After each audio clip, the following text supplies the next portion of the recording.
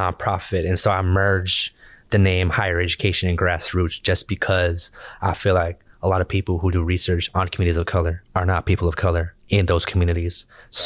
That's fine. I want, folks that look like us, especially black and brown folks that I might not necessarily personally identify on a genetic level, but on a community level, folks that look like the communities we're serving, to do research on them, or even those who grew up in those things, in those communities, to do research. Because we're always exploiting these participants. We pick the people from the worst of the worst to be part of research so we could say something about their conditions. But when it comes to them applying to be the researchers, we don't accept them. That is facts.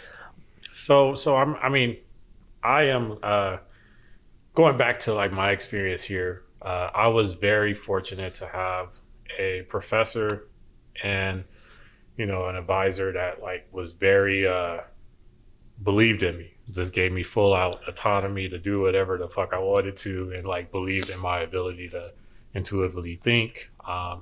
And without like his leadership and guidance, like I don't know where the fuck I would be. It gave me lots of fucking headaches. I swear to God. Like, I mean, he was pushing the fuck out of me, right? Like, you got to get this done. You got to get this done.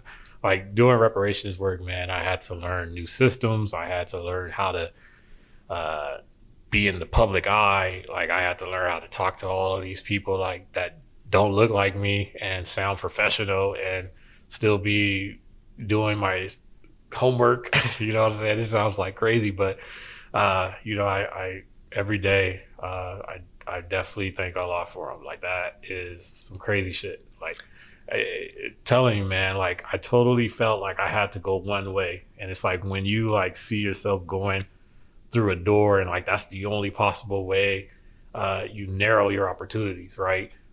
But when you allow the universe to kind of like work itself out, you never know where it'll take you. And again, like everything I learned in my life, like everything I went through, I looked at it as a horrible thing, right? Like, man, like that's all fucked up. Like you got the worst shit happen to you. But had that shit not happened, promise you, dog, I wouldn't think the way I think today. Right? I wouldn't fight the way I fight today. And so all those bad things ended up being the best thing that happened to me, because I found my spot. I found my lane. I found people that believed in me. And now, I'm working to try to make the world a better place in my own way without having to hear somebody tell me how to do that. And we're grateful for you, bro.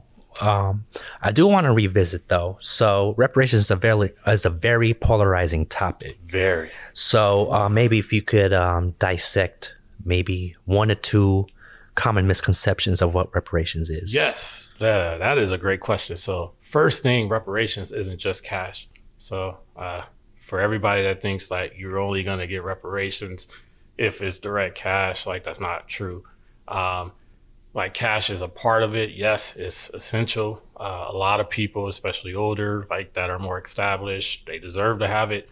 But that's not that's not the only way that has to redressed, I would say. So you basically telling us that cash doesn't rule everything around me. I mean, cash, yeah. Like, but so let's put it like this, dog. Right? So let's say we give niggas a bunch of cash and we don't have an ecosystem of our own. Right. So like it's going right back to white businesses. Right.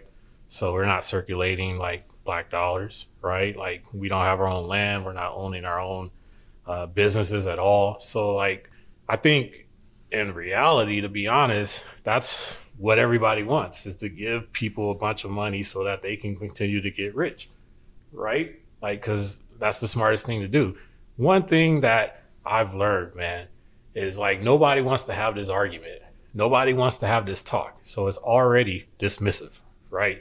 You never want to have to go into a discussion where you're like, well, slavery wasn't on me, right? Like you don't want to be the oppressor saying like, oh, forget how you feel about what I did to your ancestors or what my ancestors did to your ancestors. Nobody's trying to have that talk, right?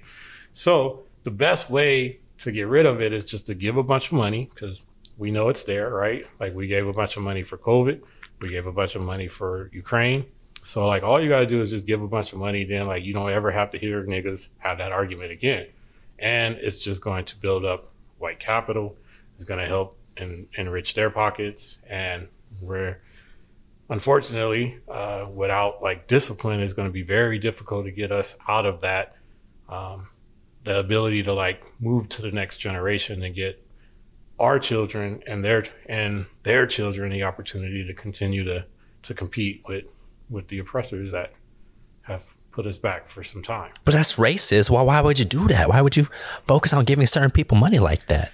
What about my people? We you know what I'm saying? So I mean, but like let's have that argument, right? Like so no offense to anyone, but like the Japanese, right? They ended up they went to camp during World War II. The American government put them in camps, and then years and years and years later, they not only got an apology, they ended up getting some cash for it, right? Even like if we go international, right? Like the Germans admitted the Holocaust, and then they paid people for it. It wasn't out of America's pocket, but like they've addressed it, right? So like you can't say that there is no reason for addressing harms that have been done in the past. You got to think, man, slavery was like over 400 years, right? And like year after year after year, and then century after century, you oppressed people intentionally.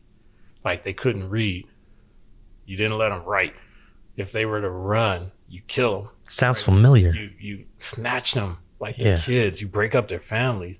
Like, think about the NFL now. You go on this camp, right? And then you have to show off. And you got to like perform for like all these white people that are sitting there looking at how well you could do, right? Come on, man. Like all of that is just like reminding me of the same shit. It's the same cycle. It's just they're going to pay you what they feel like you're worth based on how you perform. Slavery by another name. Slavery by another name. And so, I mean, like, it's just a system that continues to happen time and time and time again, right? And we're failing to acknowledge it. And America in itself, like, it's hard to see a world of equality if you can't even, accept or acknowledge that you've done something that was wrong and apologize for it. Yeah.